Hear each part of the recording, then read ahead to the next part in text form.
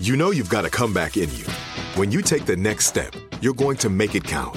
For your career, for your family, for your life. You can earn a degree you're proud of with Purdue Global. Purdue Global is backed by Purdue University, one of the nation's most respected and innovative public universities. This is your chance. This is your opportunity. This is your comeback. Purdue Global, Purdue's online university for working adults. Start your comeback today at purdueglobal.edu. Hey girlfriends, it's me, Carol Fisher, back with another season of the global #1 podcast, The Girlfriends. Last time, we investigated the murder of Gail Katz. This time, we're uncovering the identity of the woman who was buried in Gail's grave for a decade before she disappeared. Join me and the rest of the club as we tell her story. Listen to Season 2 of The Girlfriends, Our Lost Sister on the iHeartRadio app, Apple Podcasts, or wherever you get your podcasts. I'm Scott Weinberger, journalist and former deputy sheriff. In my new podcast series, Cold-Blooded, I'm embedded in the cold case investigation into the death of firefighter Billy Halpern. Experience this investigation in a truly unique way, untangling secrets that may reveal the answers to not only one case, but almost a dozen. Listen to Cold-Blooded, The Apollo Gym Murders on the iHeartRadio app, Apple Podcasts, or wherever you get your podcasts.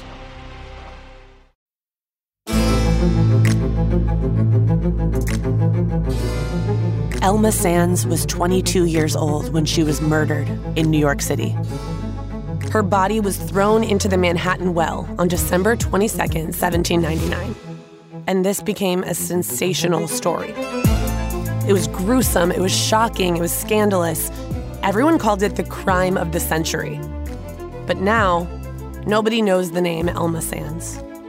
When I stumbled upon the Manhattan Well, I was working as a tour guide. It's in the basement of a clothing store in Soho. It's unmarked, seemingly random. It's this big pillar of old bricks, incongruous with everything around it. And I watched people pass by it with no idea that a 22-year-old was killed right there. And I couldn't believe that.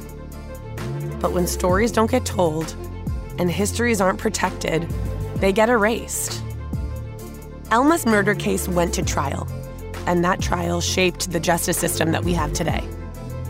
The defense lawyers on the case were Aaron Burr and Alexander Hamilton, and their client, the guy Elma was sleeping with, faced a death sentence. Everyone knew it would be a big show. So, for the first time in U.S. history, there were stenographers in the courtroom taking notes, leaving us several partial written accounts of this trial. I've created this dramatic adaptation of all my research to share this truly unbelievable story with you. I'm Allison Flom, and this is Erased, the murder of Elma Sands. Are you ready?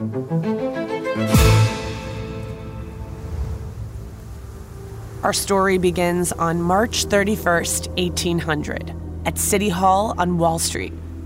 The proceedings were scheduled for 10 a.m., and the trial was open to the public, so the courtroom was packed with massive crowds spilling out onto the streets chanting, "Justice for Elma! Justice for Elma! Crucify him! Crucify him!" And inside the courtroom, order! Constable, can you shut the windows?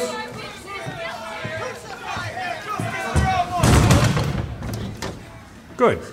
Bring in the prisoner. They brought Levi Weeks into the courtroom in chains. Levi was this refined, privileged guy who was looking way different than usual. He'd been sitting in jail for 3 months, and it showed. And this was the first time people were seeing Levi since things were normal, since before he was indicted for the brutal beating and felonious murder of Elma Sands. The prisoner Levi Weeks pleads not guilty. The accused was actually not allowed to testify in their own trials, so Levi would sit silently the entire time. So you won't hear from Levi in the courtroom, but you'll hear a lot about him. Rather than defending his own case, Levi Weeks has exercised a new American right to a private counsel. Which means he hired private defense attorneys, which people didn't usually do at this time. This was all new and completely revolutionary. Levi sat at a table with his lawyers, Aaron Burr and Alexander Hamilton, standing beside him. Thank you. Notorious frenemies, yes, but they worked as a team on this case. They'd been preparing for months, and they were excited for this performance. We look forward to presenting our case, Your Honor. And then at the opposite table was a sweaty, anxious, very underprepared prosecutor, the Assistant Attorney General, Cadwallader D. Colden. Cadwallader D. Colden. Good morning, folks. There were several stenographers in the courtroom to take notes and publish their accounts of the trial, which had never happened before. Chief Justice of the New York State Supreme Court, And Judge John Lansing presided. He was boisterous, he was emphatic, he was excited about justice, but he didn't know how it should go. The key players here knew that they were figuring it all out along the way. But at the beginning, most of them acted like they knew exactly what was going on. Proceed, Mr. Colden. Right. Yes, Your opening remarks, Colden. right now, right? At your earliest convenience, yes. The girl would be better off to represent herself from the grave. If you're thinking Colden is fumbling this from the beginning, you're not wrong. Colden's career as a lawyer so far has been pushing papers. It's been admin. He's never done anything like this before. The jurors were all friends and colleagues with each other and with Alexander Hamilton and the judge and Aaron Burr, but not Colden. So Colden was left out. He was underqualified and underconnected. He started by trying to paint a vivid picture of Elma Sands for the jury, like this. Her name was Julie Elma, but everyone called her Elma. Everybody liked her. She was a sweet, happy, virtuous girl until she met that man right there. Levi Weeks murdered Elma in cold blood. Levi tricked her because he's a liar. He lured her in, deluded her into thinking they'd be married, and she believed him. Poor thing. The night of December 22nd, Elma Sands thought Levi was going to marry her. But instead, he strangled her, then tossed her body into the Manhattan well. Levi is malicious, dangerous, guilty. I'll prove to you the undeniable truth that Levi Weeks murdered Elma Sands, and he thought he'd get away with it. Mr. Weeks should be prosecuted to the fullest extent of the law. The law is whatever we say it is. You got that right. Your client took a human life, Mr. Burr. Take it easy, Colden. You look nervous. And you look like a murderer's attorney, Mr. Hamilton. Call your first witness, Colden.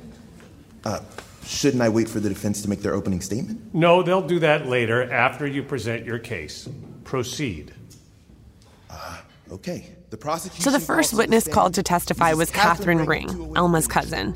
Catherine was intense and New Yorky, but she was a farm girl at heart. She had curly red hair tucked up into her bonnet, and she was like calm and confident as she walked past the jury up to the witness stand.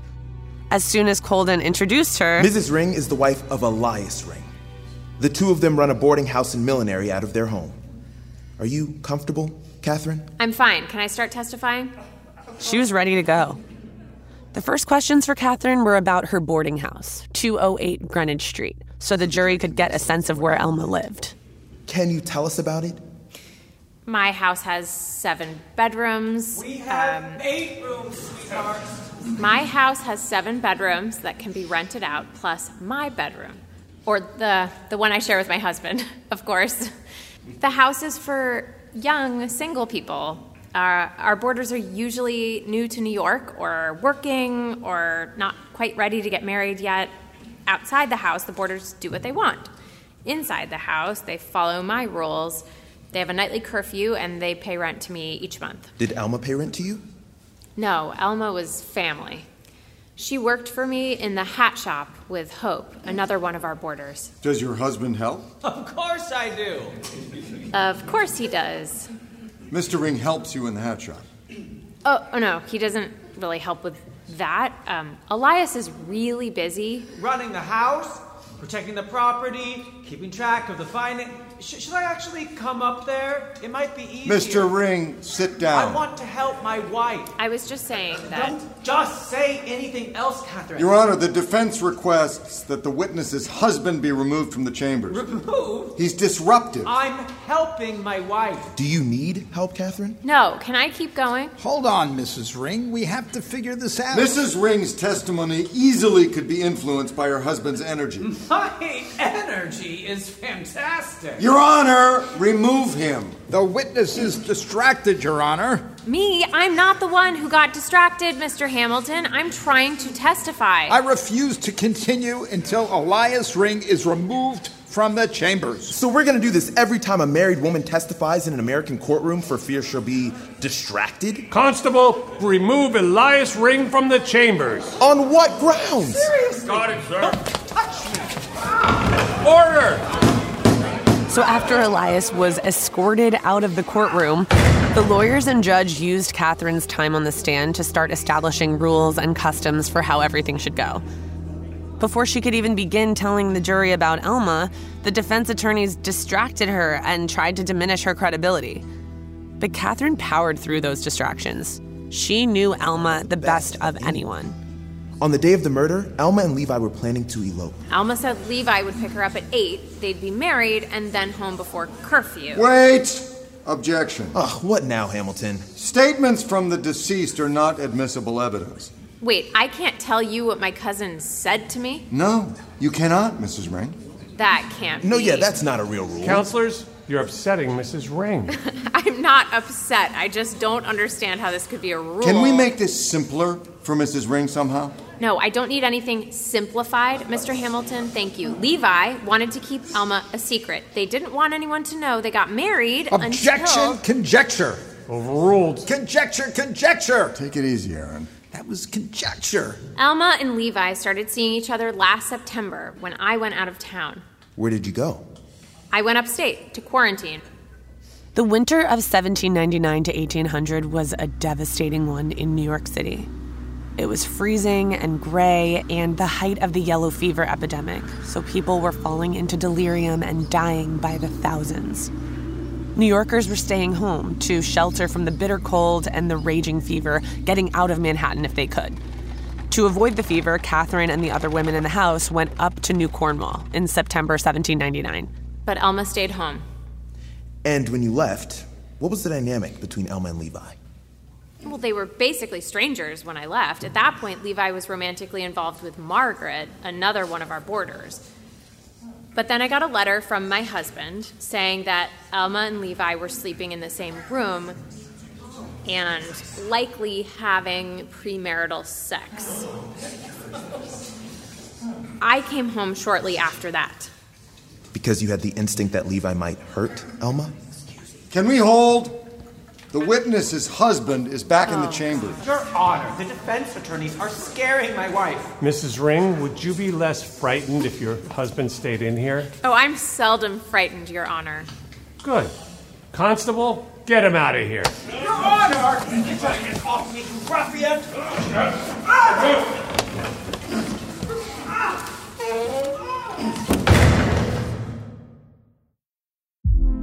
Hey girlfriends, it's me, Carol Fisher. I'm so excited to tell you about the brand new series of The Girlfriends. In season 1, we told you about the murder of Gail Katz at the hands of my ex-boyfriend Bob. At one point, a woman's torso washed up on Staten Island and was misidentified as Gail. She spent 9 years in Gail's grave, and then she just disappeared. It's almost like it's become this moral obligation to find her. And that's what we're going to do. Find this missing girlfriend and tell her story. With the help of some of your favorite girlfriends from season 1, like my producer, Anna. Oh my God. My friend, Dr. Mindy Shapiro. Hi, it's Dr. Shapiro, and I'd like to speak with the deputy medical examiner. And of course, Gail's sister, Elaine Katz. Having no closure, it kills you. Join us as we try to solve a 35-year-old cold case. It's not going to be easy, but it's going to be one hell of a ride. What? I can't believe this. Listen to season 2 of The Girlfriends, Our Lost Sister on the iHeartRadio app, Apple Podcasts, or wherever you get your podcasts. Hey guys, this is Paris Hilton. Trapped in Treatment is back, and this season we're taking on WASP. They held us in dog cages. They starved us. They beat us. They burned us and subject us to really horrible, cruel and unusual punishment. After my personal experience at Provo Canyon School, I was shocked to learn that a man named Robert Litchfield, a man who got his start at the school that I went to, would go on to create a multi-million-dollar empire. He was trying to brand us, so we were going to become the McDonald's of kid treatment. The Worldwide Association of Specialty Programs in Schools. They prey on, a parent's really natural and beautiful love for their children in a really, really, unfortunately, effective way. At this time in my life now, if someone presented this program to me, and not just because I've already experienced it, sham, scam, beware. Listen to Season 2 of Trapped in Treatment on the iHeartRadio app, Apple Podcasts, or wherever you get your podcasts.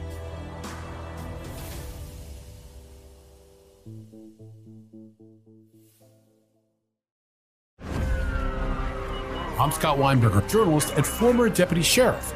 In my new podcast series, Cold Blooded, The Apollo Gym Murders, I'm embedded in the cold case investigation into the death of firefighter Billy Halpern. It's just a shame, that they took him from us.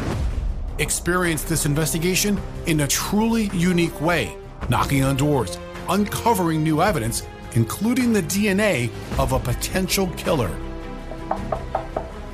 My name is Danny Smith. I'm a detective with Miramar Police Department. This is Scott Weinberger. We're actually reopening an old case, and your name came up. Untangling secrets that may reveal the answers to not only one murder, but almost a dozen. I thought they were going to kill me, so I kept my mouth shut and I didn't say anything. All these years, I didn't say anything. Listen to Cold Blooded, The Apollo Gym Murders on the iHeartRadio app, Apple Podcasts, or wherever you get your podcasts. Okay, so Catherine, how did you find out about their plan? The night before Elma died, we were in her room. So Catherine testified about her time with Elma in the 24 hours leading up to her death. She told the jury about this moment they had in Elma's room the night before Elma was murdered. I picture Catherine doing Elma's hair, and Elma explains enthusiastically, "Eloping is modern and dignified. I thought you'd be into this idea. No more premarital sex in your house. Plus, I know you hate scandals and crowds and fuss." But I like weddings. Don't you want a wedding? What shoes do you think I should wear tomorrow night? Do you think Hope will lend me her good slippers? Not your most subtle topic change, but Hope slippers are too big for you. They're warm in case I have to walk. There will be no walking to your wedding. Tell Levi to pick you up in a sleigh with blankets. Levi doesn't have horses. Well, he can borrow his brother's sleigh. Ezra has tons of horses. I don't want to ask him to ask Ezra for anything. Hold on, did Levi even get his brother's blessing for this? What does Ezra have to say about it all? My sweet angel cousin, I am excited to marry Levi tomorrow. Please, be excited for me. Or at least pretend everything is normal. The next day... So it's the day of the murder, right? December 22nd, 1799. Mm-hmm. What do you remember? Levi went out to his brother's house in the morning. When did Levi return to the house? Around noon. When he came in, I was making soup, and the boarders were at the table looking at the newspapers. Whoa, Levi, what's with the new watch? You're walking really weird, Levi. I slipped on some ice this morning. Oh no, you fell?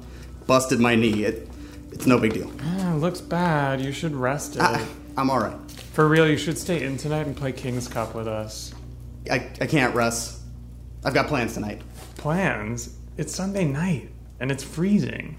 Here, let me wrap your knee, okay? So Elma wrapped up his knee in cloth, which was kind of an intimate act. Sit. I got you. But the people in the house already knew that Elma and Levi were seeing each other. That's part of the reason there was so much pressure on them to get married, because the house was meant for single people. So Catherine went on, telling the court that after Elma wrapped up Levi's knee, they sat together in the parlor for a while. Drank tea till mid-afternoon, and then Levi left again, and Elma went upstairs to get dressed. And when did she come back downstairs? Around 8 p.m. She looked so beautiful. Hey, everyone. So Elma came down into the parlor all dressed up. Whoa, Elma, what is that gorgeous thing? It's a hand muff. Rich people have them. If you can't picture this weird accessory, it's like a big piece of rigatoni made of scarf material that you can put both your hands in for warmth. If they come back into fashion, you're welcome. I borrowed it from Mrs. Osborne. Ooh, Mrs. Osborne. Yeah, she said if I don't give it back tomorrow morning, she'll have my spleen on a silver spoon or something. Well, you look amazing. Way better than usual. That's sweet. What's the occasion? Just, going for a walk. All dressed up like that? Yeah, I wanted to feel good. Why do you keep looking at the front door? I don't. What time is it? 8:06. Really? 8:07 now. Maybe your timepiece is fast. Are you waiting for someone? Leave her alone, Russell. I want to know. Well, Elma doesn't have to tell you anything, drunkie. You are maxed out on whiskey for the night, Russ. I'm cutting you off. Fine. Then I'm off to bed. Everyone's so boring lately. So after Russell went off to bed, there were no other boarders in the room. It was just Catherine, Elma, and Elias, who Catherine explained was in and out of sleeping. And then a few minutes after 8, Levi came in.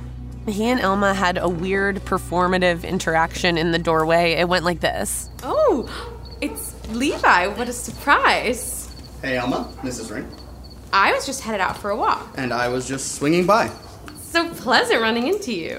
Likewise, Elma, and everyone. Nice running into everyone here where we all live. Bye, Elma.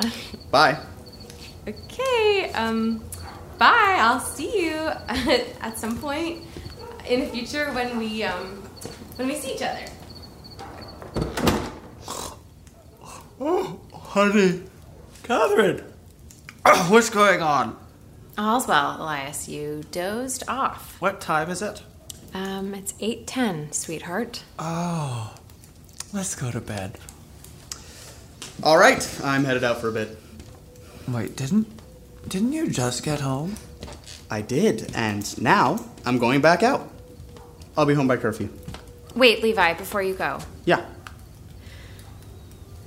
Are you a man with integrity, would you say? Like, are you a good man? I have tons of integrity, Catherine. Like, maybe even too much. No, Good night, that's Catherine. Sweet dreams.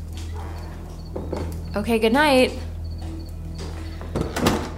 Back in the courtroom, Catherine tries to continue testifying through the constant interruptions. Moments later, as I tucked my husband into bed, the front door opened and shut again, and then I heard whispers from my front porch. Well, hold on, Mrs. Ring. You heard whispers? Yeah, I did, Mr. Hamilton, through my window. Who was whispering? Levi Weeks talking to someone. What were they saying? Well, they were quiet whispers, so I couldn't exactly... You don't know who was whispering or what they were saying, so you have no information, really. I have information. Mrs. Ring, a simpler question. How far is your bedroom from the porch where you heard the whispers? Up one staircase, out the door. And how far is your bedroom from the stairs? I'm not sure. 2 yards, maybe? You don't seem sure of anything, Catherine. I'm very sure I heard whispers on my porch. I tucked my husband into bed, and then I went back downstairs. I sat in the rocking chair for a while.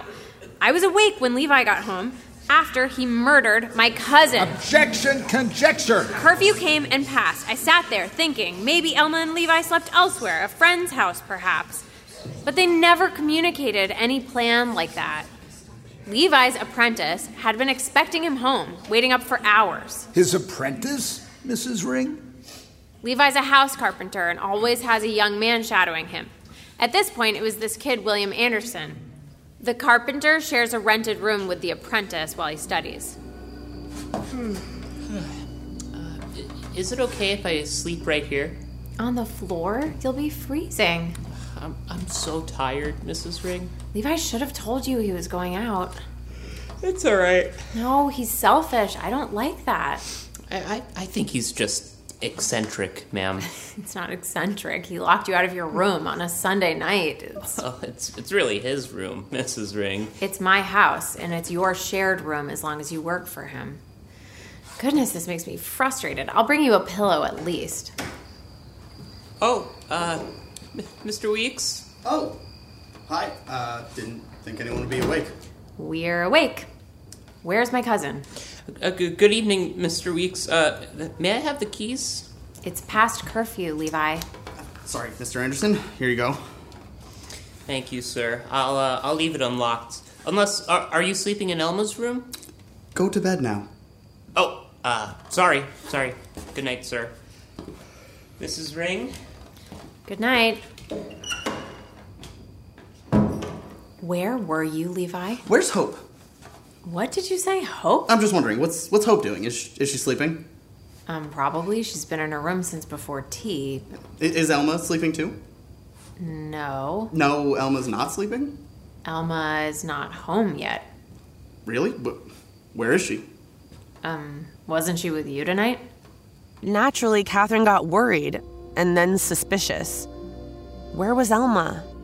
The fact that Levi came home after curfew with no idea where Elma was and was then unfazed to hear that she wasn't home yet when they were supposed to be getting married, it left Catherine completely shook. And so Levi's reaction that night became central to the prosecution's case against him. And how exactly did Mr. Weeks respond when you asked about Elma? He looked pale and agitated, like he was hiding something. Objection, speculation. Levi didn't say anything. He just did this. Wait, what do you mean, Mrs. Ring? He took his hand like this. He covered one of his eyes and half of his mouth, and he took a deep breath. It was strange behavior, even for him. Did you tell Mr. Weeks, hey, you're acting strange right now? Why would I say that, Mr. Burr? What did you say to Levi? I told him. I thought Elma was still out, probably alone. Were you trying to stress him out?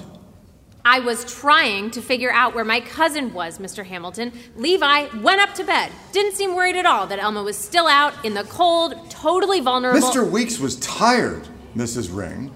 He'd had a full day. I was tired too, Mr. Hamilton, but I stayed up waiting all night for Elma.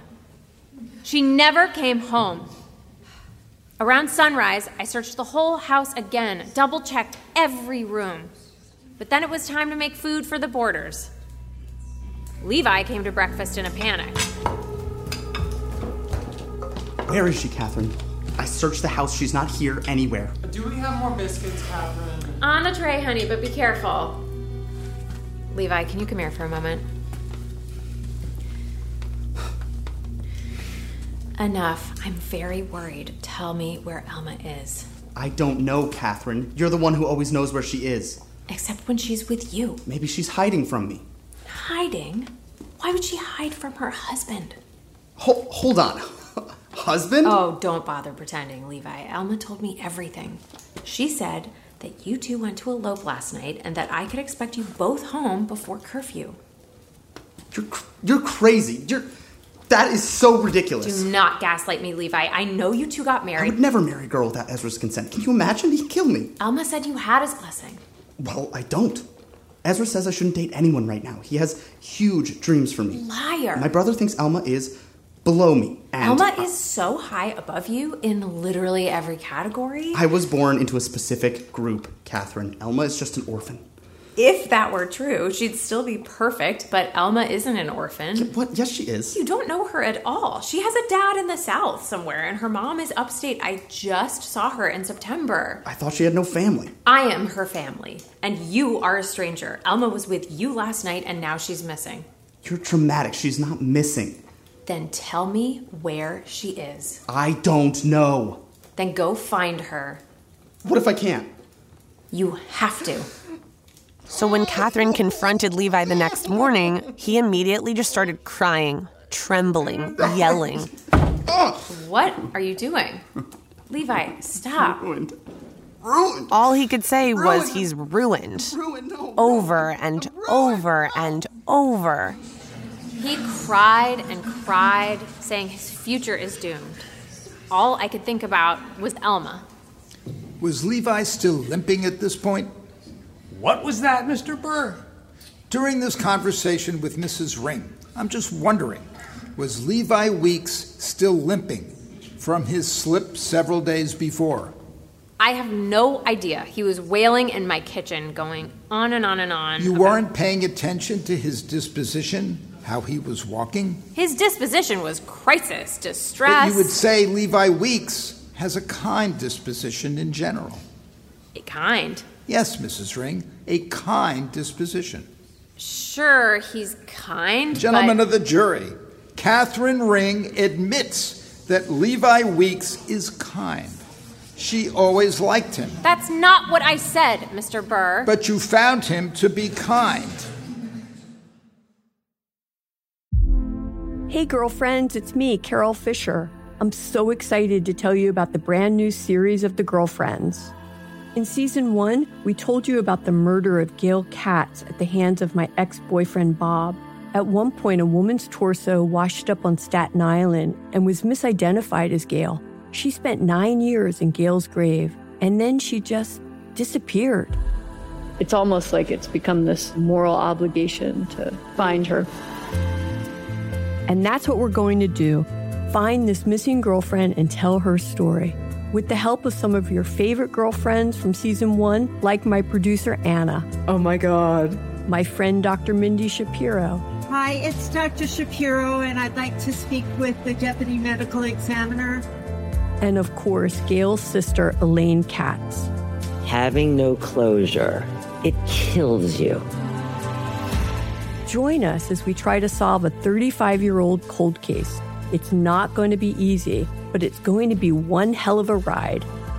What? I can't believe this.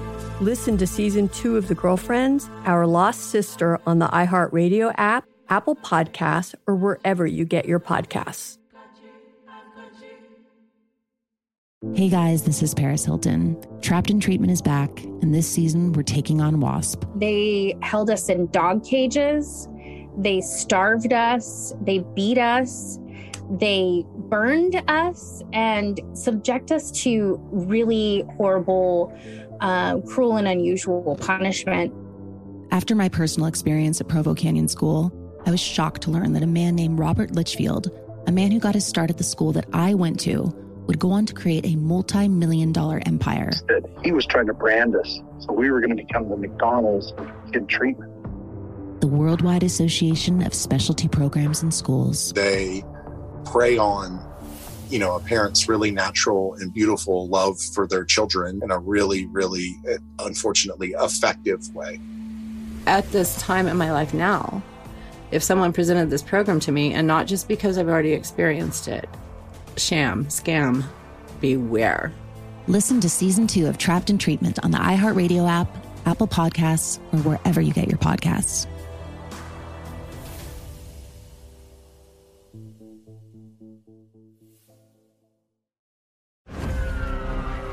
I'm Scott Weinberger, journalist and former deputy sheriff. In my new podcast series, Cold Blooded, The Apollo Gym Murders, I'm embedded in the cold case investigation into the death of firefighter Billy Halpern. It's just a shame, that they took him from us. Experience this investigation in a truly unique way, knocking on doors, uncovering new evidence, including the DNA of a potential killer. My name is Danny Smith. I'm a detective with Miramar Police Department. This is Scott Weinberger. We're actually reopening an old case, and your name came up. Untangling secrets that may reveal the answers to not only one murder, but almost a dozen. Thought they were going to kill me, so I kept my mouth shut and I didn't say anything. All these years, I didn't say anything. Listen to Cold Blooded, The Apollo Gym Murders on the iHeartRadio app, Apple Podcasts, or wherever you get your podcasts. Mrs. Ring, where did Elma sleep?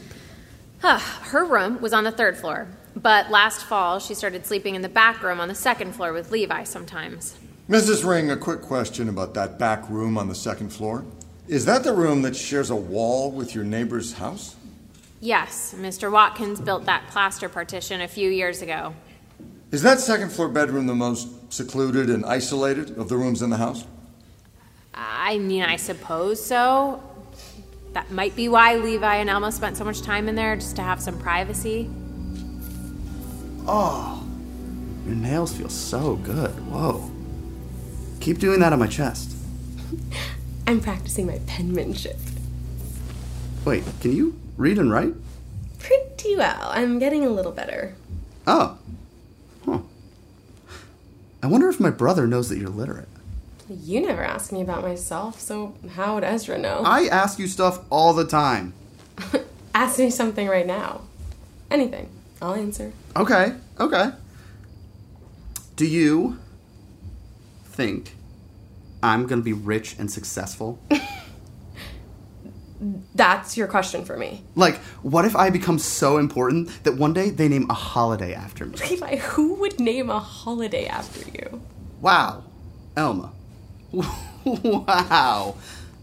I knew you didn't believe in me. Of course I believe in you. No, you don't. Shh, you don't wake up Mr. Watkins. I don't care. Rise and shine, Mr. Watkins. Morning. Wakey, wakey. Ow. You have to speak quieter. Fine. Come here. Give me your face. I love you. Uh-oh. We've got a situation.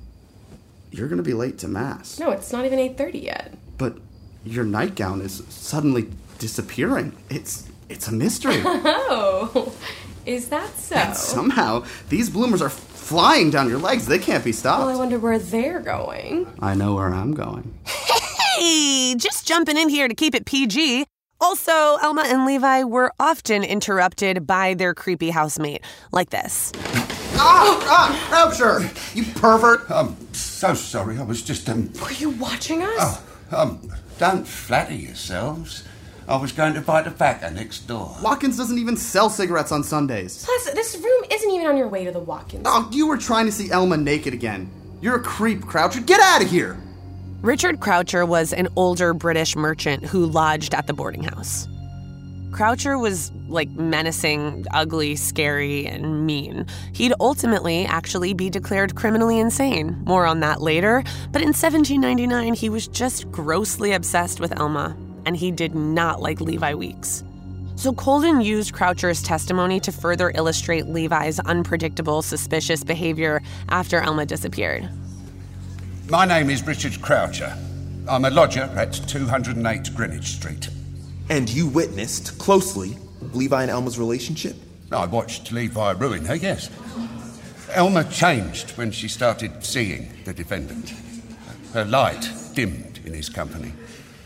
I'm certain she was frightened of him. He's a frightening man, look at him. Mr. Croucher, how did you know Levi was guilty? My bedroom is right below Levi's. He didn't sleep for days after Elma disappeared. Well, I found that most suspicious. I could hear Levi all through the night, dragging furniture, hammering, pacing. Gentlemen of the jury, while everyone else in New York City looked for Elma Sands, Levi Weeks was moving furniture, not sleeping. And though this seemed like a win for Colden's case, it was probably naive of him to call a witness who was notoriously controversial and gossipy. So to confirm what we just heard, Colden called Levi's apprentice to the stand. William Anderson. You share Levi's bedroom at the Rings house, is that right? I share his room, and I know he was sleeping. So he wasn't awake, worried about Elma? You're contradicting yourself, Colden. So Levi Weeks slept soundly on December 22nd, to your knowledge? Because you have no case. He did, yes. And the night after that? This is so hard to watch. Levi slept soundly again. And the third night? Colden, you're embarrassing yourself. Please answer me, sir. Can someone get Cadwallader a calendar? The third night? Christmas night? Levi slept fine, again. I think it's clear our client had no trouble sleeping that week. What about the fourth night? Is this a joke? Objection, Your Honor. One more question, then move it along, Colden. I'm just asking, Mr. Anderson. Did Levi show signs of anxiety or have trouble sleeping on the fourth night after Elma disappeared? I suppose so, but... So, yes, you saw a change in Levi's behavior after Elma had been gone for 3 days? Well, first I thought he'd caught the fever, but he wasn't sweating. He was just shaky. Shaky how? Shaky like his girlfriend just died? I don't know. Hold on. Did Levi seem to know Elma was dead at this point? On the fourth night after Elma disappeared, Levi woke up in the middle of the night with bad dreams. According to his apprentice, William, this was the first time since Elma's disappearance that Levi showed any real concern about it. That Levi even seemed fazed about Elma disappearing. No, sorry. Don't. Levi. Mr. Weeks, are you okay, sir? Elma.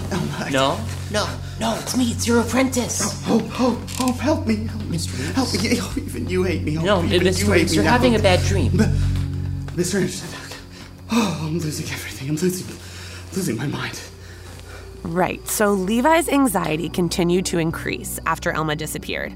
And to reinforce this even further, and to confirm that Levi's behavior following the murder was erratic, Colden called up Hope Sands, Elma's second cousin and another resident at the boarding house. Hope was a freckly, dark-haired girl with a heart of gold. She was self-assured, and she had no problem speaking her mind about Levi to the jury. She told them, Levi was a total zombie after Elma vanished. He was exhausted and pale, and he came to me completely manic.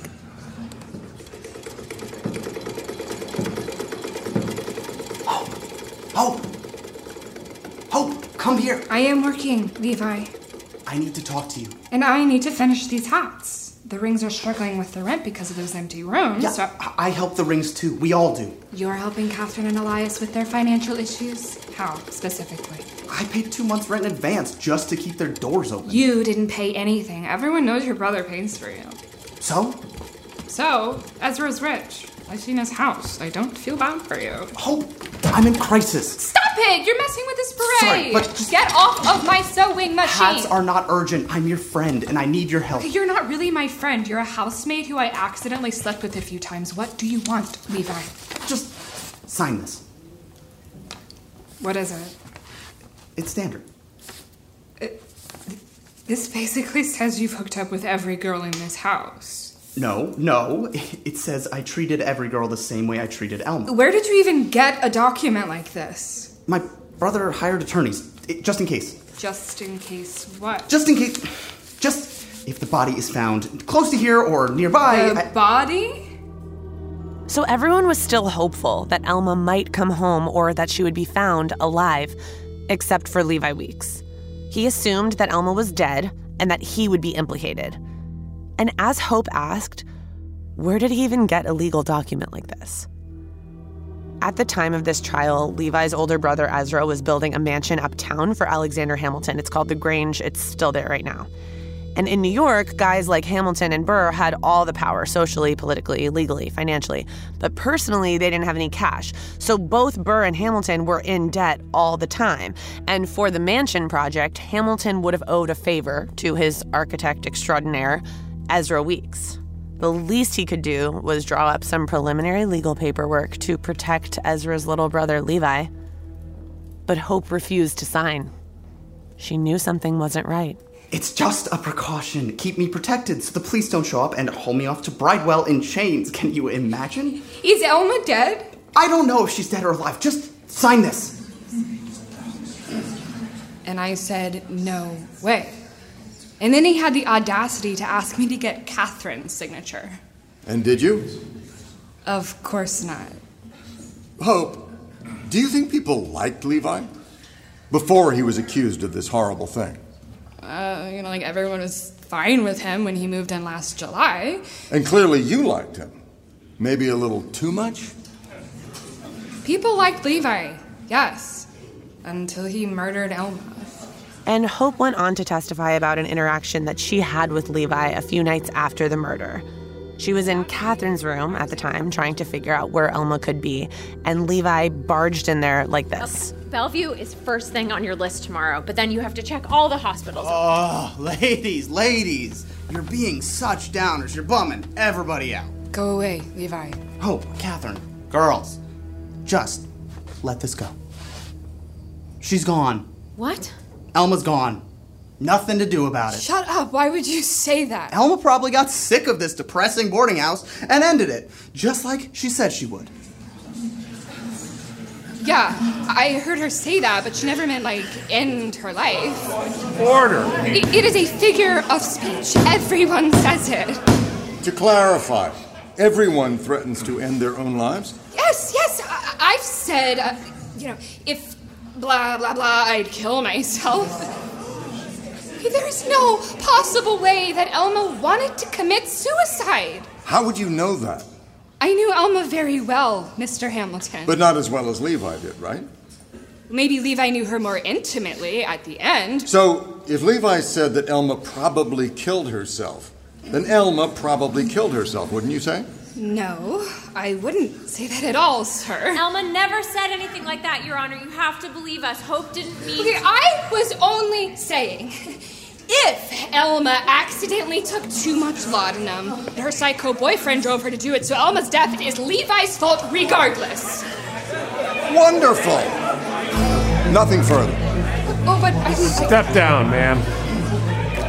And once it was said from the witness stand that Elma may have once colloquially threatened to take her own life, the defense attorneys were ready to build their case on that idea. But if Levi Weeks had an alibi, why didn't that come out right away? And why were the most powerful attorneys in Manhattan so focused on eviscerating the character of the dead 22-year-old? In the next episode, the prosecution stumbles upon a secret that threatens the defense's entire case. This is Erased. Stay with us.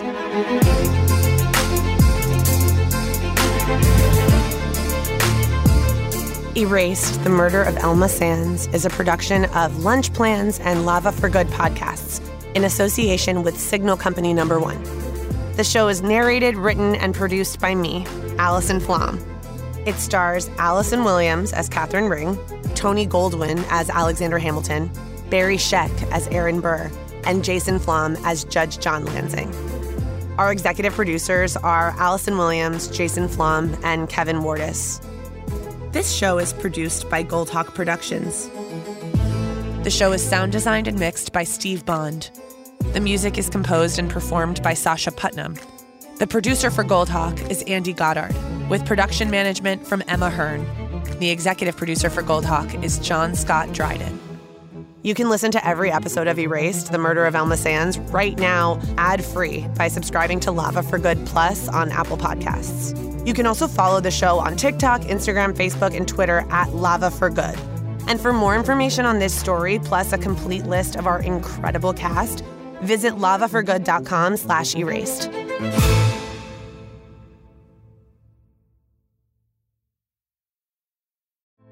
Hey girlfriends, it's me, Carol Fisher, back with another season of the global #1 podcast, The Girlfriends. Last time, we investigated the murder of Gail Katz. This time, we're uncovering the identity of the woman who was buried in Gail's grave for a decade before she disappeared. Join me and the rest of the club as we tell her story. Listen to Season 2 of The Girlfriends, Our Lost Sister on the iHeartRadio app, Apple Podcasts, or wherever you get your podcasts. I'm Scott Weinberger, journalist and former deputy sheriff. In my new podcast series, Cold Blooded, I'm embedded in the cold case investigation into the death of firefighter Billy Halpern. Experience this investigation in a truly unique way, untangling secrets that may reveal the answers to not only one case, but almost a dozen. Listen to Cold Blooded, The Apollo Gym Murders on the iHeartRadio app, Apple Podcasts, or wherever you get your podcasts. Imagine you're a fly on the wall at a dinner between the Mafia, the CIA, and the KGB. That's where my new podcast begins.